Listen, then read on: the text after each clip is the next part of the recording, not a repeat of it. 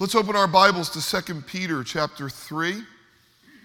And we are spending 3 weeks in 2 Peter chapter 3. It's that important. We're mainly asking the question, what is the future of planet Earth? What is the future of our planet? Where are we going? Is history moving somewhere?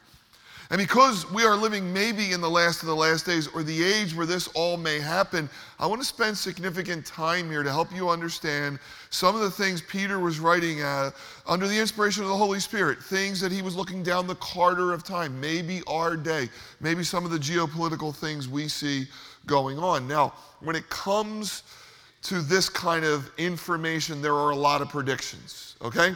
When it comes to history and the future, Stephen Hawking, the brilliant astrophysicist from Cambridge, who died recently, shockingly said before he died, he thinks Earth has about 100 years.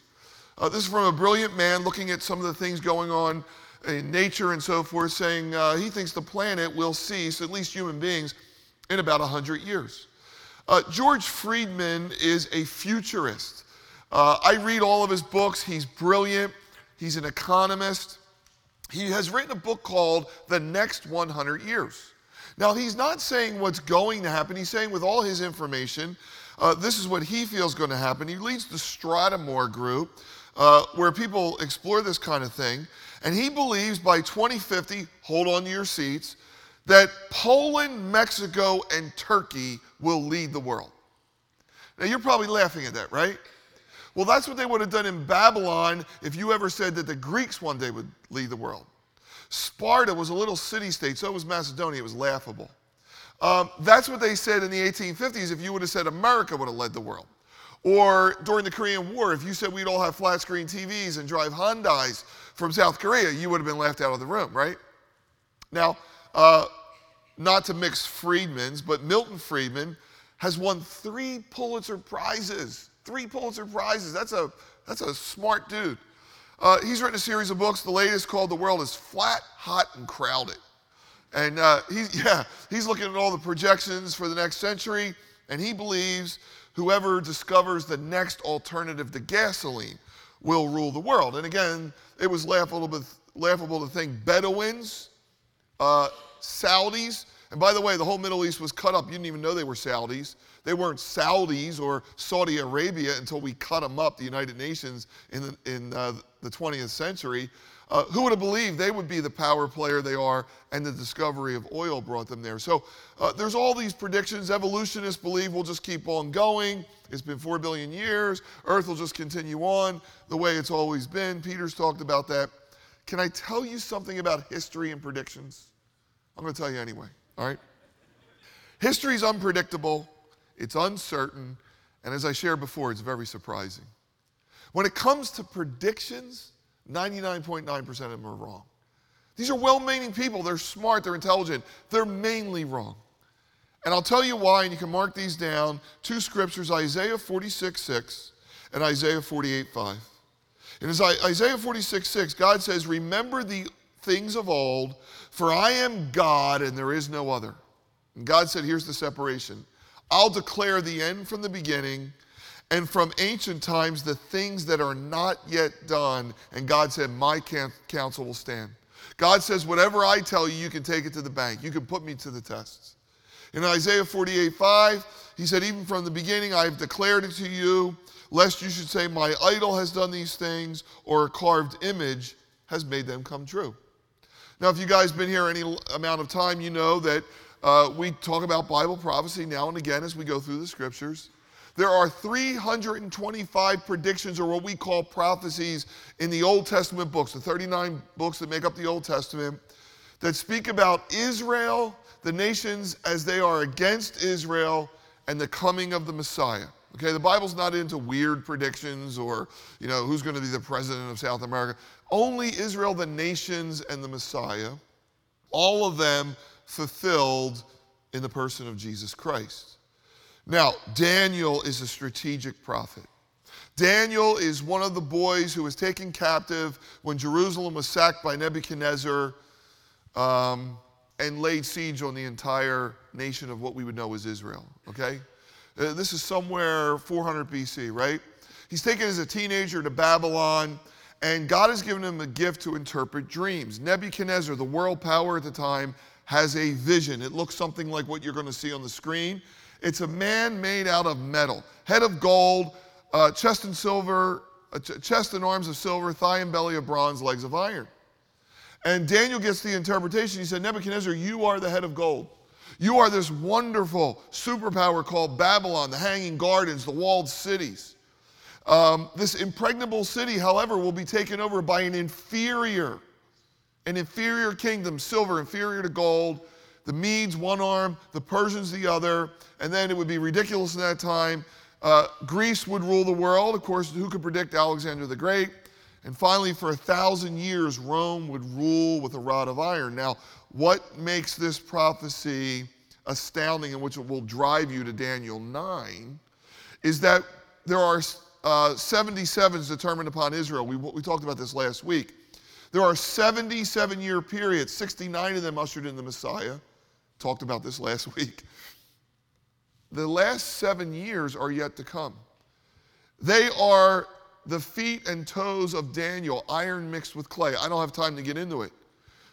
But Daniel said from that former empire, from that Roman Empire, some European constituency will arise. Maybe Friedman's right. Maybe it is Poland. Maybe it is some European entity. Maybe it is the 25 nations that make up the European community now. I don't know. I know this. They are not aligned. We have Brexit. We have other nations looking to leave Europe.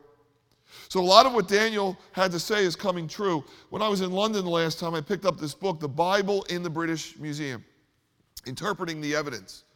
This whole book is all the things you can see in the British Museum that tells us the accuracy of Scripture. What I love about it is many of those things pertain to the book of Daniel. Skeptics hate Daniel. They say someone wrote it later and put his name on it. They try everything because Daniel gives us these world-dominating empires as they come against the nation of Israel. In the British Museum, there is the Cyrus cylinder. He was the Persian king. There is the cuneiform tablets that speak about Darius the Mede, and of course bricks with Nebuchadnezzar's inscription upon them. It is airtight, and you need to understand this. No other religious book makes predictions. The Book of Mormon, or if you look at the Bhagavad Gita, the Indian scriptures, you could go far and wide and never see one prediction in any spiritual book, and probably most secular books, to predict the future. Why? Because no one knows. And if someone does make a prediction, you can hold them accountable. Only God knows. Peter tells us in 2 Peter that holy men of old wrote as they were moved by the Holy Spirit. It says they don't even know what they were writing about. God was moving on them. He was moving through them. The only prophecies left in Scripture to be fulfilled are still about Israel. We'll get into that next week, Romans 9 to 11, when all Israel will be saved, and the second coming of Jesus Christ. So Peter writes this in chapter 3, verse 10. Look in your Bibles. The day of the Lord will come as a thief in the night, in which the heavens will pass away with a great noise. The elements will melt with fervent heat, and both the earth and the works that are in them will be burned up. Therefore, since all these things will be dissolved, since the future of the planet is there will be an end, what manner of persons ought you to be in holy conduct and godliness? Looking for and hastening the coming of the day of God, because of which the heavens will be dissolved, being on fire, and the elements will melt with fervent heat. Nevertheless, we, according to his promise, look for a new heavens and a new earth in which righteousness dwells. Now, I want to stop here for a minute, because when we talk about the day of the Lord, we're talking about a period that begins with the rapture of the church, runs through the tribulation, which Jesus said would be a time of Jacob's trouble, and if those days weren't short, no flesh would survive. John tells us in Revelation 6 through 13, a third of the sea, a third of the earth, and a third of mankind will be destroyed. It will usher in the second coming of Jesus Christ after 3.5 years of the unmitigated wrath of Almighty God, and then we will enter the 1,000-year reign of Christ. Now, can I call a timeout for a minute? Because when I got saved in the early 80s, I was on the afterglow of the explosion of Bible prophecy. And it was a fun time, and we were all caught up in it. We thought Jesus could come at any minute, and life was moving somewhere, and we had the newspaper in one hand and the Bible in the other. The problem with that era is people were so excited about Jesus coming that they almost kind of were condescending on people that were not of faith, like almost enjoying the idea that God was going to do all this. And so I always want to call a time out to make sure our spirits are right. Whenever I talk about this now, I like to dialogue with people. So I've been talking about this with people for a couple of weeks for a few reasons. Number one, young people have their whole life in front of them. And they're thinking, oh my gosh, I got my whole life in front of me, and you're telling me the world's going to end. And then I got another problem in that it's been 2,000 years since Jesus said he was coming. And people look at this and they kind of come in with the argument that we're going to look at Peter. Where is the promise of his coming? When are all these things going to be? And then there's another situation. Some Christians have a problem swallowing that God will judge the earth, that a third of the earth will be burned and a third of people, so forth and so on. And I want to make this abundantly clear, and listen, I'm God's apologist, I understand that. But you can't have the Jesus you want and not the Jesus that is. Can I tell you that? See, that's why Scripture has to be so a part of who you are, and you have to love Jesus for all he is, because he's lion and he's lamb.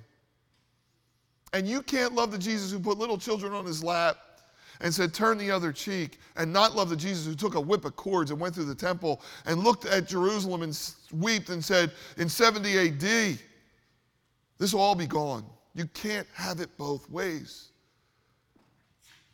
When I talk to people who struggle with this, here's what I want to encourage them to look at, verse 13. Nevertheless, we, according to his promise, look for new heavens and a new earth. And here's the phrase, guys, where righteousness dwells. Where righteousness dwells. Last week I took you to the transfiguration. Peter writes about it in 2 Peter. He said, we were eyewitnesses of his majesty where Jesus was unveiled before them. Moses and Elijah appeared. And I kind of drilled down to where Jesus was in a garment that was whiter, Peter said, than any launderer could make it. Peter was looking at the purity, the authenticity of Jesus Christ, the God who says what he means and means what he says. I shared last week, this is what we're all longing for. We're all longing for political leaders and religious leaders. We're longing for something real, something true. It's why people read fables and fairy tales and literature. It's why you read romance novels, right? Is there really romance out there? Is it really possible? Can I give you some good news? Want some good news? The good news is the end of the book, after we get through all the judgment, John writes this. I saw a new heaven and a new earth. And I saw the city of God, and there was no temple in it. Why? For the Lord God Almighty and the Lamb are its temple. The city had no need of the sun or the moon, for the glory of God illuminated it, and the Lamb is its light. And the nations of those who were saved will walk in the light, and the kings of the earth will bring glory and honor to it. Its gates shall not be shut by day, and there's no night. No more keys, no more walled cities. Here's the beautiful thing. And there shall bring the glory and honor of the nations to it, but there shall by no means enter it anything that defiles, or causes an abomination or a lie, but only those written in the Lamb's book of life. When righteousness reigns, can I tell you what will not be in that city? No children will ever get gassed by dictators. No children will ever be verbally or sexually abused. No pedophiles, no drug pushers. No disease, no mental illness, no lies, no addictions, no abuse of power, no love of money, no more compassion and justice weekends. There will be compassion and justice. Do you see why the early church said, Maranatha, come quickly, Lord Jesus? Do you see why Peter said, I want to stir you up by this? Because we're an anomaly. We are a subset of less than 1% of the people who have ever read a Bible that have it pretty good. Don't you think you have it pretty good? I mean, this subset of evangelical Christianity, you guys are going, the Bible says Jesus is going to give you a mansion in heaven. You guys already have mansions. You're living in mansions compared to the history of the world. You're eating anything you want, anytime you want. We've got it pretty darn good here. And that hasn't been the history of the world. The history of the world was, Maranatha, come Lord Jesus. And I'll tell you what, if you walk through some of the slums I walk through, you'd say, come, Lord Jesus. 500,000 people in squalor. And you look at the corruption, and you look at what's going on. I mean, this is a bad place. And when God comes, the judge of the earth will set it all right. And so instead of majoring on the judgment, Peter's saying, listen, there's coming a time of purity. There's coming a time of wonder. And it's going to be beautiful. But before that time, there's some things that need to happen. Now, if you believe in the day of the Lord, if you believe Jesus is coming, there's a problem. And Peter tells us about it in chapter 3, verse 3, saying, knowing this first, that scoffers will come in the last days, walking according to their lust. And they're going to say, where's the promise of his coming? For since the fathers fell asleep, all things continue as they have from the beginning of creation. In other words, when you tell people you think Jesus is coming, they're going to say, you're nuts, you're a wacko, you're a lunatic, you checked your mind at the door, you're anti-intellectual, you literally have lost all your marbles. Anybody ever told you that? That's because you never told him he was coming. Tell him he's coming. Next time you're in a social setting, they will flee like cockroaches. They will avoid you at all costs. And yet we know it's true. We see the signs of his coming. And these scoffers will exist. Now, I love what my pastor used to say. The fact that they tell you you're nuts, they're fulfilling Scripture. Because Peter said there's going to be scoffers in the last day telling you you're nuts. So while they're telling you you're nuts, they're fulfilling Scripture. But look at their line of reasoning. Where's the promise of his coming? We look back in history, and then we look forward, and everything's going to continue as it was. Peter says they willfully are forgetting something. They actually forget two things. And here's what they forget. That by the word of God, the heavens were of old, the earth standing out of water and in water, by which the world that then existed perished, being flooded with water. But the heavens and the earth, which are now preserved by the same word, are reserved for fire unto the day of judgment and the perdition of ungodly men. Now, follow my logic here, even if you don't understand everything that's going on. Peter's basically saying there are two events in history that will happen by God's spoken word. One was the creation when God ex nihilo, that's Latin for he created something out of nothing, said, let there be light, and he created the world. Hebrews 11:23 says we can only understand that by faith. By faith we understand the worlds were framed by the word of God, so that the things exist were made by things that don't exist. Only God can do that. And then there's a time where God's going to speak this final day of the Lord into existence. Here's what Peter's saying. Follow the logic. If you don't believe that God created the world, you don't believe there's a day of the Lord. If you don't believe there's a day of the Lord, you don't believe there was a creation. And you can't pick and choose, guys. You got to believe both of them, because by the same word, they both happen. In other words, there's a designer. There's a God who planned the end from the beginning. You know, one of the most impressive things I've ever seen is the statue of David. It's amazing. This small museum where you see all these, beautiful statues, and then you turn the corner, you're like, oh my gosh. But Michelangelo saw David when it was a chunk of marble. God's looking at a parade. He can see Moses here and John at the end of the world, writing the book of Revelation, and then the end of the world. God sees it all. He sees the end from the beginning. He's outside of time. Peter says they willfully forget two very important things: the fall and the flood. If you believe in uniformitarianism, in other words, I'll look back and I'll look at rocks and things and then decide what happened and then what's going to happen, you're making a gigantic mistake, because there were two cataclysmic events that have altered things. One was the fall, one was the flood. Now, we don't know a lot about the antediluvian world, the Genesis 1 through 5 world pre-flood. But what we do is enough to stitch together some very interesting things. And you guys can read about this, the Creation Institute, and some other people do a great job. But let me read you Genesis 1. Day 1, God creates the world, let there be light.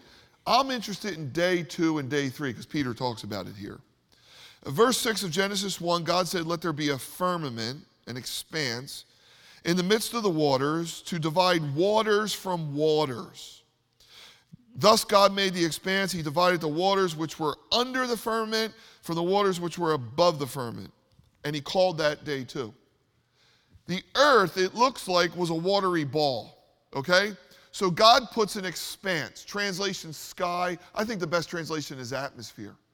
So God separates the waters, and what you have is waters like the seas with air, which has volume, and then there's a water canopy around the earth. Now, the water canopy around the earth would have done several things. It would have kept out ultraviolet rays. It would have given Earth a greenhouse effect. You think Longwood Gardens is worth going to? The Garden of Eden must have been all that, right? I mean, think about it. It probably would have given us the long life, with the genealogies we see of 800, 900 years. And these lizards, by the way, lizards grow their entire life, would have become great lizards, or what we know as dinosaurs. There would have been less disease on the earth. Then day 3 comes. And God says, let the waters under the heavens be gathered together. He called those seas, let dry land appear. So we have a world that is vastly different from the one we know. When God judged the world in Noah's flood, 40 days of rain and 40 nights of rain would never flood the world and wipe everything out. What God did was open the vapor canopy. All that water around the ball flooded in. Mountains shot up. The earth was fractured. All the water under the ball flooded the earth. Noah was on the ark for over a year, and he landed on Ararat. This was not a local flood. This was worldwide at many thousands of feet. How can we be sure? We have found seashells on almost every major mountaintop, including the Grand Canyon. We have a fossil record. How in the world would you get fossils? Animals die and deteriorate. You would need them entombed in one cataclysmic event, and that's where they came from. Plate tectonics probably happened, volcanic activity. And when Noah came off of the ark, there was a change in atmosphere. Many species could not survive, including what I believe were the dinosaurs. So if you look back and say, oh my gosh, everything's going to stay the same, you're making a grand mistake. Now, why am I talking about this?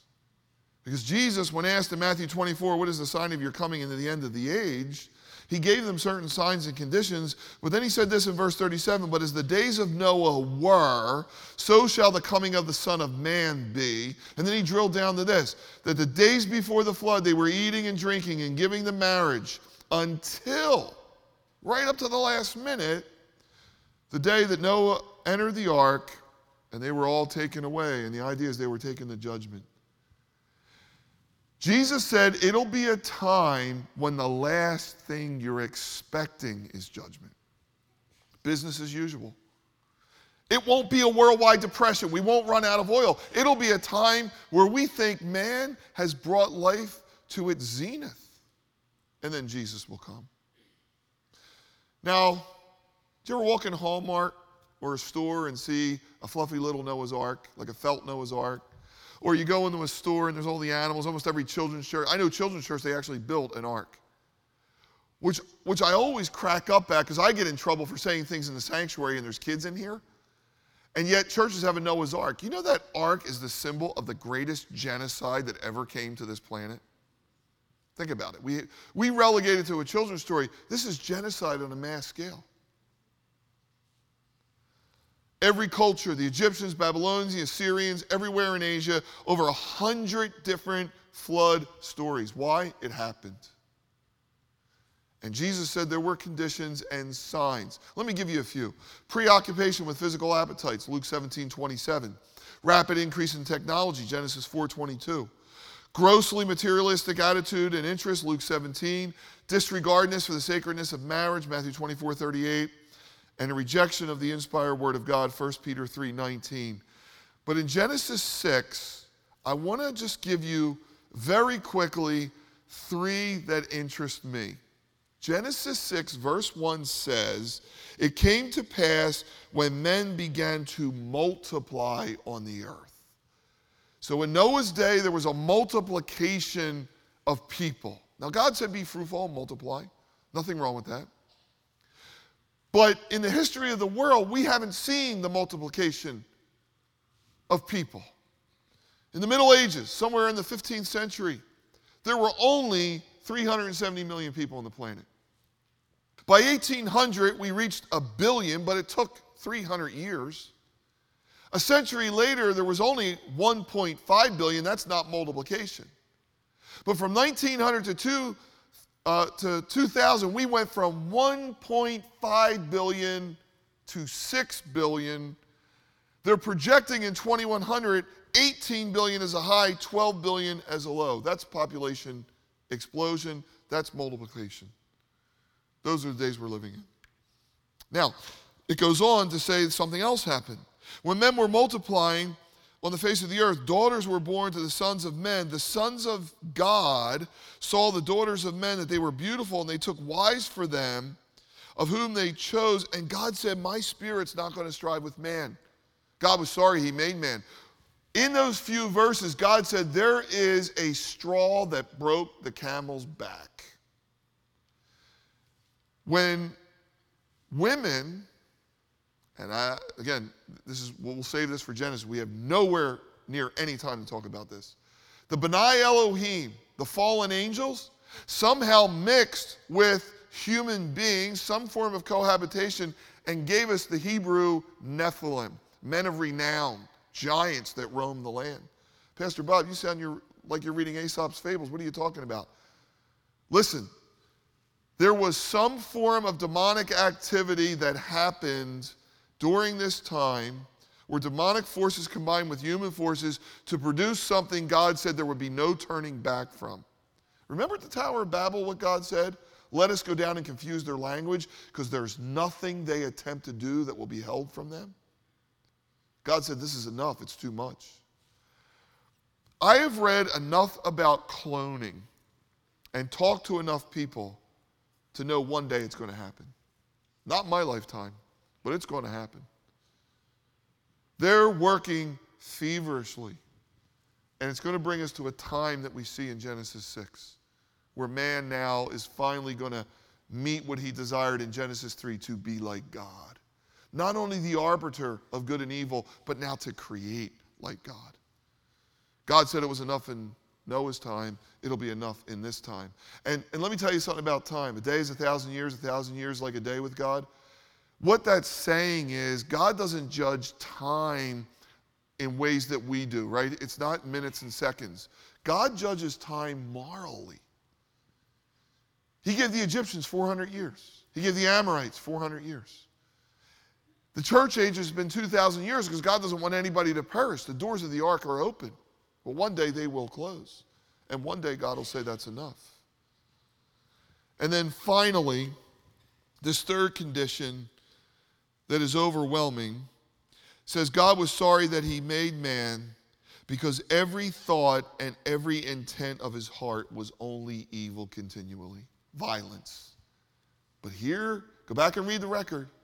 God said every thought and intent of his heart. God doesn't say every action. Now, until the internet, we didn't know the thoughts and intents of every man's heart, did we? Did we? Now we know. Now, don't get me wrong. Social media is a wonderful tool. The internet's a brilliant invention. It's going to make us a one world. It's going to bring the world together. But there's a cesspool out there that you can look. You want to know what people think and the intents of their heart are? It's dark, and it's out there. And I think we're living in the days that Jesus talked about. But then we get to a glorious verse. God said, I am sorry that I have made man, but Noah found grace in the eyes of God. But Noah found grace. First time the word grace appears in the Bible. And the first time is the most important time. That means in the midst of judgment, where Noah deserved a watery grave like everyone else, God said, I'll spare human beings. Was Noah spared because he was holy? Was he spared because he was righteous? He was a godly man. Hebrews 11 says that his life began with faith and ended with faith. He's hailed as a hero of faith. But to me, Noah was like all of us. We've all sinned and gone astray, right? Every man has sinned. And he proved it after this great heroic feat, right? 100 years of building an ark, and a year on the ark, and what's he do when he gets out? He gets drunk, right? And by the way, if I was on an ark with all those animals and people for a year, I would have got drunk too. No antidepressants in that day. Alcohol was the only option. Christianity has never been and will never be a meritocracy. No one will go to heaven because they were better than someone else. If good people go to heaven and bad people go to hell, Christ would have never come.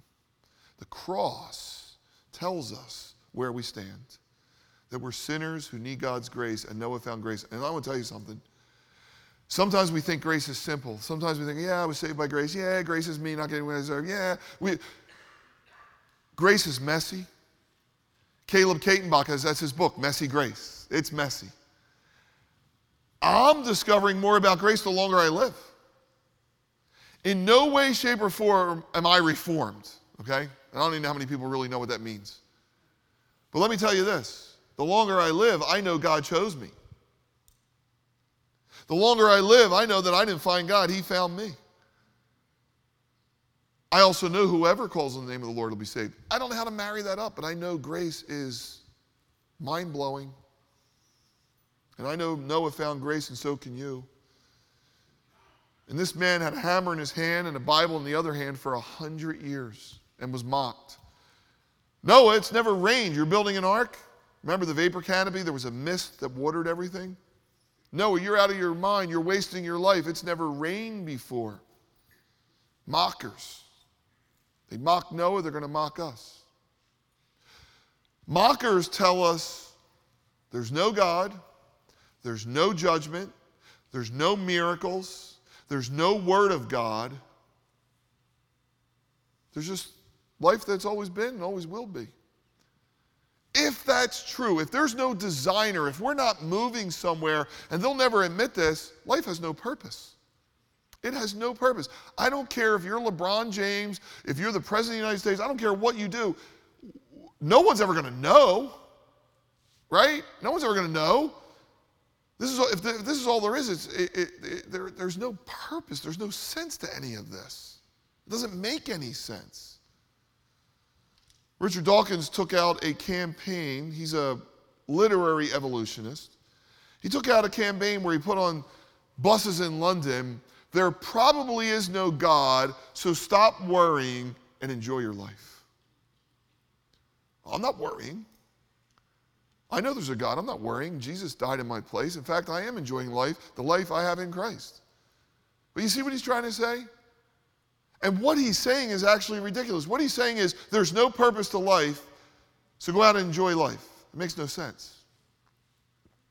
The mockers tell us all things continue as they were since the beginning.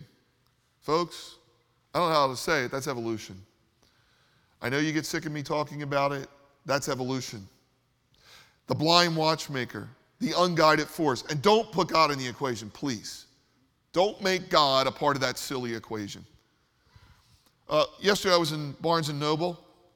A.N. Wilson, not a religious man, a biographer, has written a new book on Charles Darwin.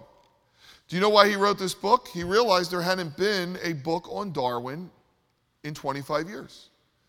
So he decided to write a new biography. He read all the other biographies. Can I read you the opening line of his book? This is a man with no religious dogma and no other intentions but to write a biography. His opening sentence is this: Darwin was wrong. This was the unlooked for conclusion to my biography. You believe this? It was certainly not my intention when I began detailed reading for this book to part company from the mainstream of scientific opinion, which still claims to believe, and in some senses does believe, the central contentions of Darwin's most famous book on the origin of the species.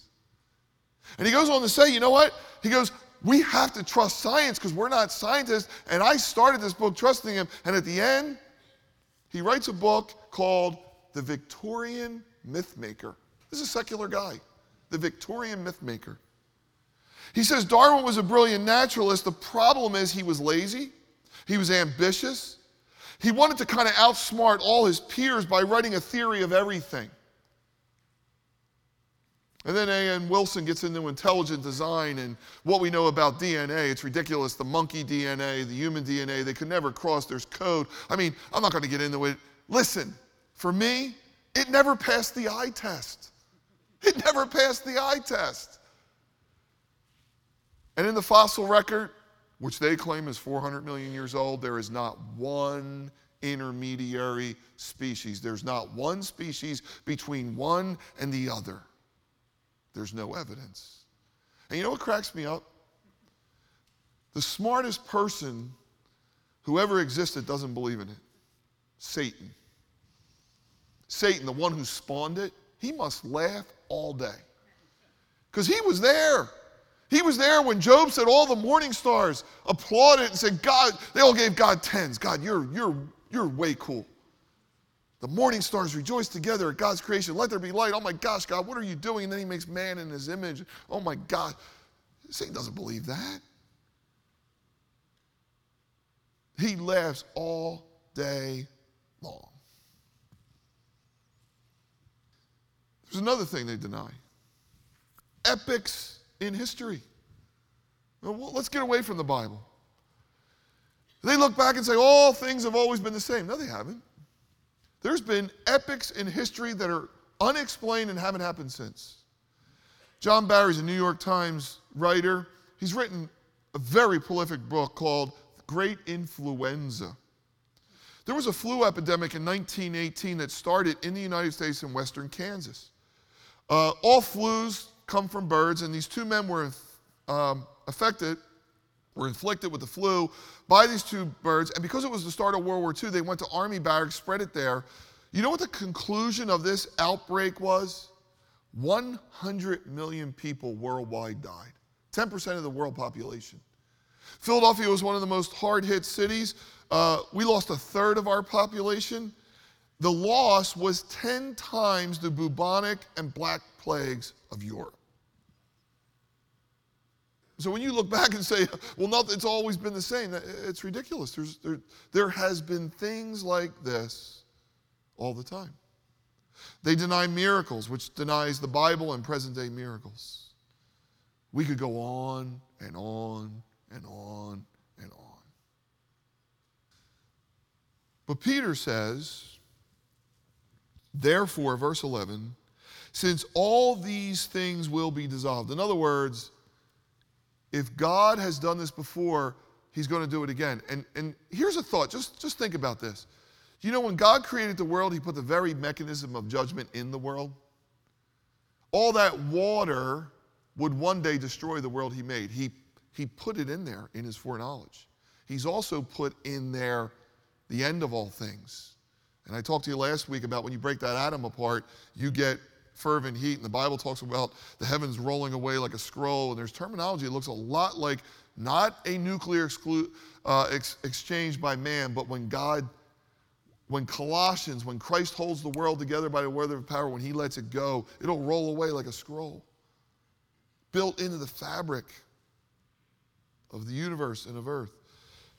Peter says, since all these things are going to happen, and because the earth will melt with fervent heat, what manner of men ought you to be? And then he tells us, verse 14, beloved, as you look forward to these things, be diligent to be found in him in peace, without spot and blameless. You therefore, beloved, verse 17, since you know this beforehand, beware lest you fall from your own steadfastness, being led away with the error of the wicked, but grow in grace and knowledge of the Lord and Savior Jesus Christ. Is Peter saying the end of the world is coming? Go out and get a sandwich board and repent, put your dogs to sleep, jack up your credit cards, and tell everybody they're doomed? No. He said, because you know all this is about to happen, here's what you need to do. And he writes 1 Peter. 1 Peter says, be submissive to government, be submissive to your husbands, be submissive to your wife, raise godly kids, honor the king. The church has always lived out of balance for some reason. Like I said last week, one eye on eternity and one eye on this world. But here's a question I all want to leave you with, and you can't answer it now. You need to go home. You need to process it. What manner of men ought we to be?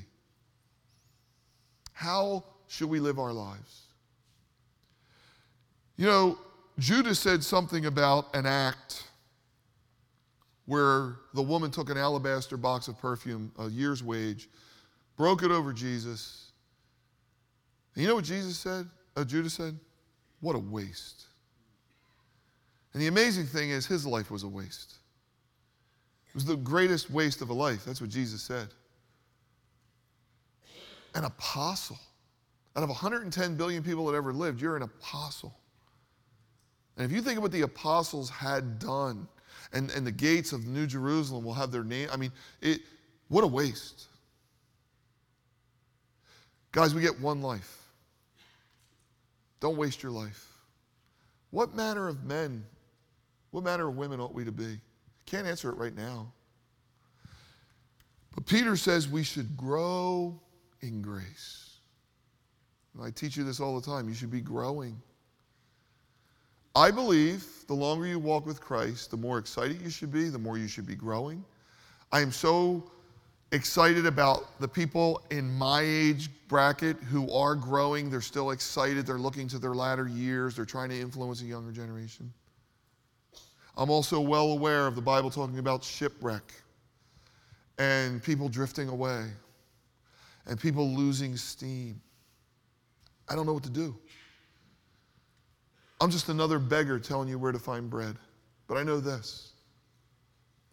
When Jesus turned water into wine, they said normally they put out the inferior. They give you the good stuff up front and they give you the inferior at the end, but you saved the best for last. That's a mistranslation. You saved the best for now. No matter what God's done in your life, this is the best because this is all we have. And the question is, what are we going to do with our one and only life? How are we going to live? What choices are we going to make? What decisions? How are we going to spend our money and our time? What are we going to invest in? I think most of you can look at this building. I have no interest in churchianity. I have no interest in buildings or icons or things. Everything we've done here is to generate community and life and minister and see people come to faith. That's all we're about. Because that's what the early church was about. There was a movement of the Spirit in the church that 3,000 were saved and 5,000 were saved, and God was building his church, and it was a beautiful thing. And that's what we're saying. God, would you breathe on us, and will we see great things? That's why we pray for our lawn, and we pray for what goes on here. Because life does have purpose, and it does have meaning, and the future of planet Earth is grand. We got to get through a very horrific season. And when we come out the other side, there will be a life that you will never believe. And I always tell people this. No one told you about this life, right? And that's been pretty good. God's told us about the life to come. It's going to be grand.